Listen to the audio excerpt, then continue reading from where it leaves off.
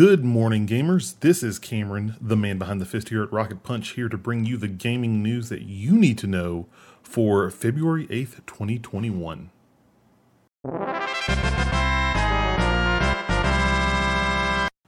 Square Enix reveals their next expansion for Final Fantasy XIV. In a new live stream this past week, the development team behind Final Fantasy XIV pulled off the curtains on their next expansion for the highly successful MMORPG. The developers showcased a new teaser trailer for Endwalker, the next expansion for Final Fantasy XIV, which featured the Warrior of Light standing tall on the moon, then switching to him duking it out in an intense battle alongside the twins Alisaie and Alphinaud.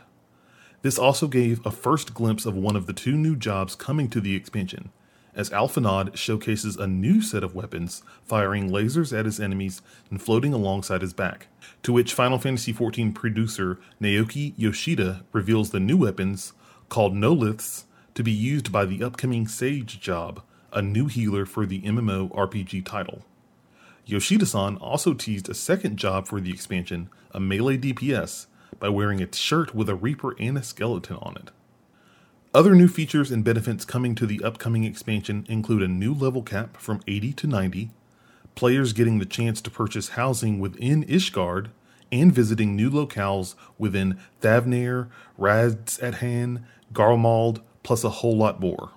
New dungeons and a new high-level raid experience called Pandemonium will also be added to the game during the expansion's launch, as well as a new Island Sanctuary feature where, according to the developers, will allow players to enjoy some slow living, as the feature was teased with a character interacting with animals on what looks like a farm, raising and growing crops and tending to livestock. Square Enix also revealed details on an open beta coming for the PlayStation 5 version of Final Fantasy XIV, showcasing improved visuals, faster load times, 4K resolution, and more coming to the next-gen console. The open beta will start on April 13th, alongside the release of patch 5.5 for Shadowbringers, which will bring the final patch for the expansion. The Endwalker expansion is currently slated for a fall 2021 release window. IO Interactive reveals their upcoming roadmap for Hitman 3. In a blog post on their website, IO Interactive has detailed more information on their first content update for Hitman 3.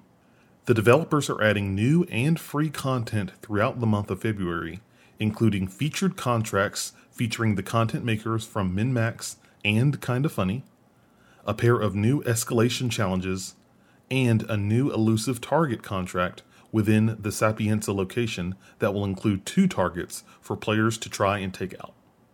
IO Interactive is also planning to release an upcoming patch that should provide some bug fixes and tweaks to the new title, all while teasing the overall theme for the content this month, suggesting that, quote, the initiation protocol has started. Check out the official IO Interactive blog in the show notes for more information on all of the new features coming to the game this month. Activision is being sued over Call of Duty character likeness. Activision is in the hot seat, as it faces a new lawsuit over the likeness of fictional character Mara, one of the operators that players can control within Call of Duty Modern Warfare and Call of Duty Warzone. Well-known writer and photographer Clayton Haugen, known for his post-apocalyptic and military-inspired images, has filed an infringement suit against Activision, claiming that Mara is copyrighted from one of his created characters. Haugen claims that Activision copyrighted Mara from one of his own characters, Cade Janice, which he says he created in 2017 as part of a concept for art and story to gain interest from movie production companies, after he posted the protected content online in order to continue garnering more interest from those film studios. The lawsuit, now filed in the U.S. District Court in Marshall, Texas, alleges that, quote, Call of Duty developers used those images as well as the same model and makeup artist employed by Mr. Haugen as the basis for the Mara character in the title, end quote. The suit also continues, alleging that the professionals involved were forced to sign an NDA to cover up the infringement. Quote, there should be no question that this was a planned, deliberate effort to duplicate the striking images created by Mr. Haugen, said Micah Dortch of the Dallas office of the Potts Law Firm. Quote, "The evidence included in our filing clearly shows the similarities between the original images and the digitized character, as well as the actual use of Mr. Haugen's images." End quote. The lawsuit is still ongoing, and we will update you with more details as we see them.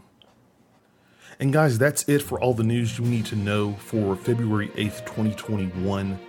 Be sure to check out more of the content that I make for you guys here at Rocket Punch by heading over to rocketpunchgo.com to check out all of the streams, videos, and podcast episodes that I create for you guys. And be sure to follow me over at Rocket Punch Go on Twitter to find more goofiness and shenanigans, as well as a lot of the new content that I have in store for you guys here at Rocket Punch.